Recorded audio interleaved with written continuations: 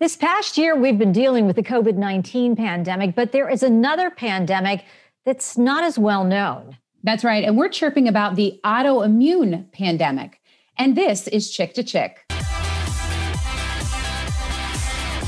Carrie, you said it. We're dealing with a different type of pandemic, an autoimmune pandemic. There are so many people out there who have autoimmune diseases, and you don't really hear about it because it's not something you can visibly see. You cannot see that they're sick on the outside, but on the inside, they're really suffering. And boy, I got a huge education on that with what you went through with your daughter and with Lyme disease. Sam was so sick, but on the outside, she looked perfectly normal. She looked healthy.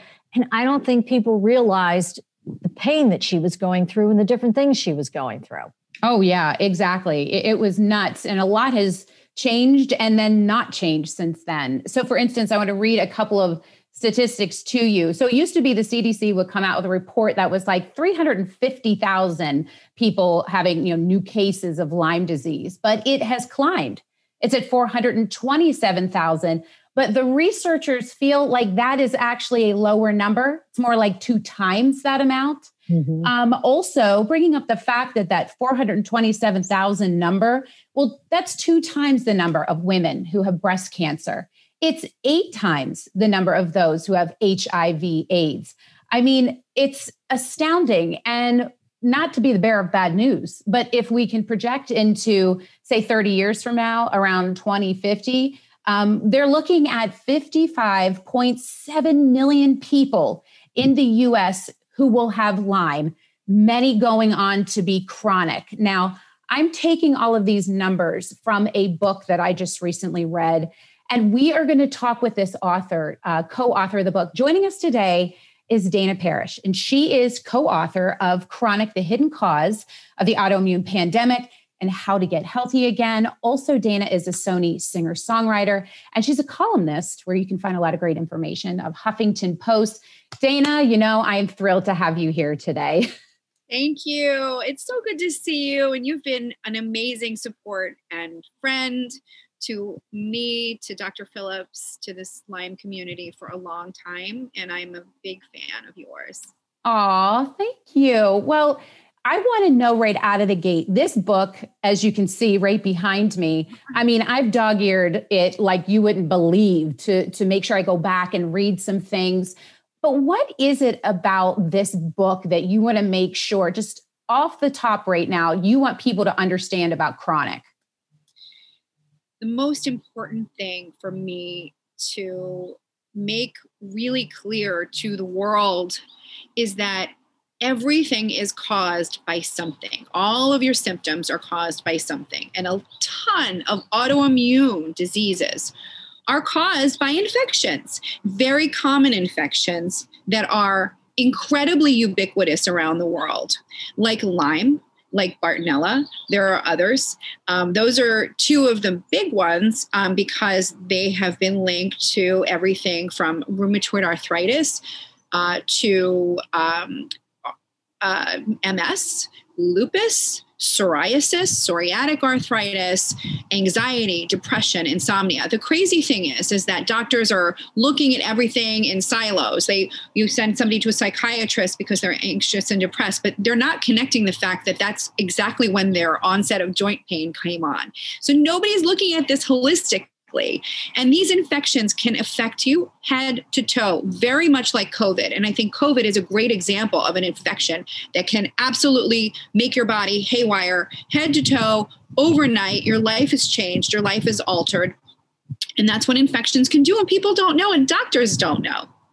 Yeah, I like that word that you used to describe it. Your body just goes haywire. And so many of these illnesses that you brought up are invisible. You don't see it on the outside. It's this battle that's going on the inside. Dana, what is your connection to this book and why did you decide to write it? So in 2014, I was living in Manhattan. I was at the prime of my life. I had just signed the deal with Sony that Carrie mentioned earlier. I had just written for Celine Dion. My career was at the point that I had worked for so many years to bring it. And I was supposed to be traveling around the world singing and writing songs for superstars. And all of a sudden I get a tick bite. I am completely head to toe debilitated with symptoms I've never had in my entire life. So I started off with a flu-like illness. I got 3 weeks of antibiotics from the doctor within 5 days. So a lot of people think, oh, early treatment, you're cured. Totally untrue. So 3 months after my initial 3 weeks of Doxy, I wake up, my breast is swollen. I go on to have incredible weakness, fibromyalgia diagnosis, incredible body pain, severe anxiety, depression, and insomnia. All along, I'm going to New York City doctors, 12 top New York City doctors, all said, including 3 ID doctors, I could not possibly have anything related to that tick bite. I asked all of them. I begged them to examine me for more infections. Nobody would. Okay. So again, infectious disease doctors are not even aware of how many infections are spread by ticks, and they're not even thinking about them. So I had like every symptom in the book. I had 37 out of 60 symptoms on a checklist before I finally got to my co-author and partner and the most brilliant doctor that I know, Dr. Stephen Phillips. And I was in heart failure by then. So all these doctors just basically left me by the road to die and wanted to put me on pain meds and wanted to put me on psych meds that would have just treated my symptoms and never gotten to the root cause and given me my life back. And by the way, once I was in heart failure, I actually really thought I was going to die, and they still weren't helping me. It's crazy. And, you know, I am very familiar with your story. And sadly, your story echoed around to so many people who are at their wits' end. And the one thing that drives me crazy, and if you'll speak to this a little bit, is the testing that is so archaic, which is then the diagnostics becomes archaic. So what is going on with the testing and diagnostics? You know, I'm actually glad you asked me this. So I was going back through old voicemails yesterday of our dear beloved and departed friend, Neil Spector. And I have a great voicemail from him where he's talking about meeting one of the inventors of the Western blot and how this scientist thinks it is insane that we are using this as a diagnostic for Lyme. He's like, this is humiliating to me. It is an awful test.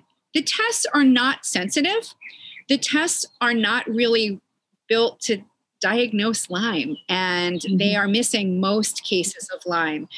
The other thing is there are many, many strains of Lyme for which no test exists, for which no rash will appear, because a lot of times when people think about Lyme disease, they always think, oh, I didn't see a bullseye. Okay, first of all, only 25% of people ever see a tick bite. If you're in the lucky minority like me that gets it on their shoulder and you do see it and you do get a little bit of a rash, okay, you know you have Lyme.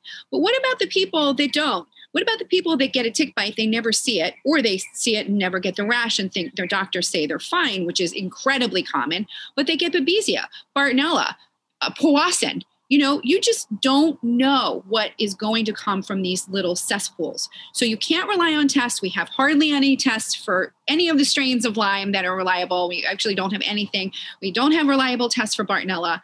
And so you have to make these diagnoses based on a clinical picture and ruling out other diseases a lot. And most doctors don't even know that, nor are they willing to do it, nor do they know what they're doing in terms of treatment, because there's no training for one of the most insidious infectious diseases in the entire world, and one of the most common. It's enraging. Well, Dana, as Carrie often says, ticks suck. Yes. He says it all the time. Dana, this is worse too. There's other things I'm not going to say here that I don't say it. Don't say it, Carrie. No. Dana, this is such good information. Very quickly, what do you want people to get from reading your book?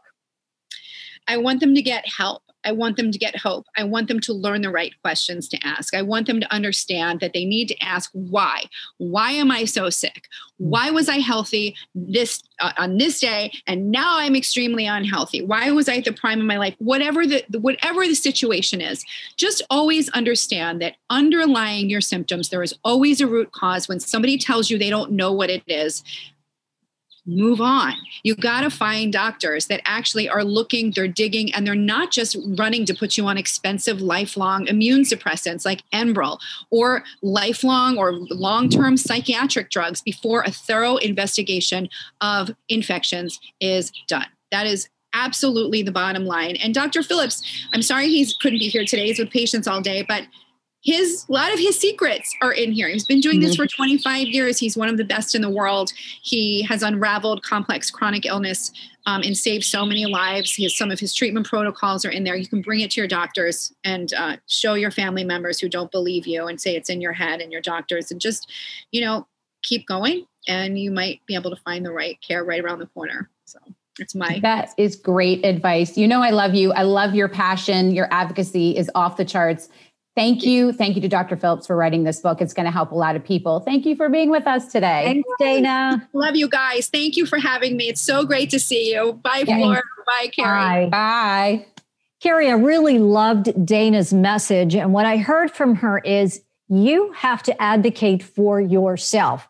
And if you're going to a doctor and the doctor isn't listening to you and the doctor isn't believing you, continue to advocate and find somebody who is going to believe you and to understand that you're sick and you need help.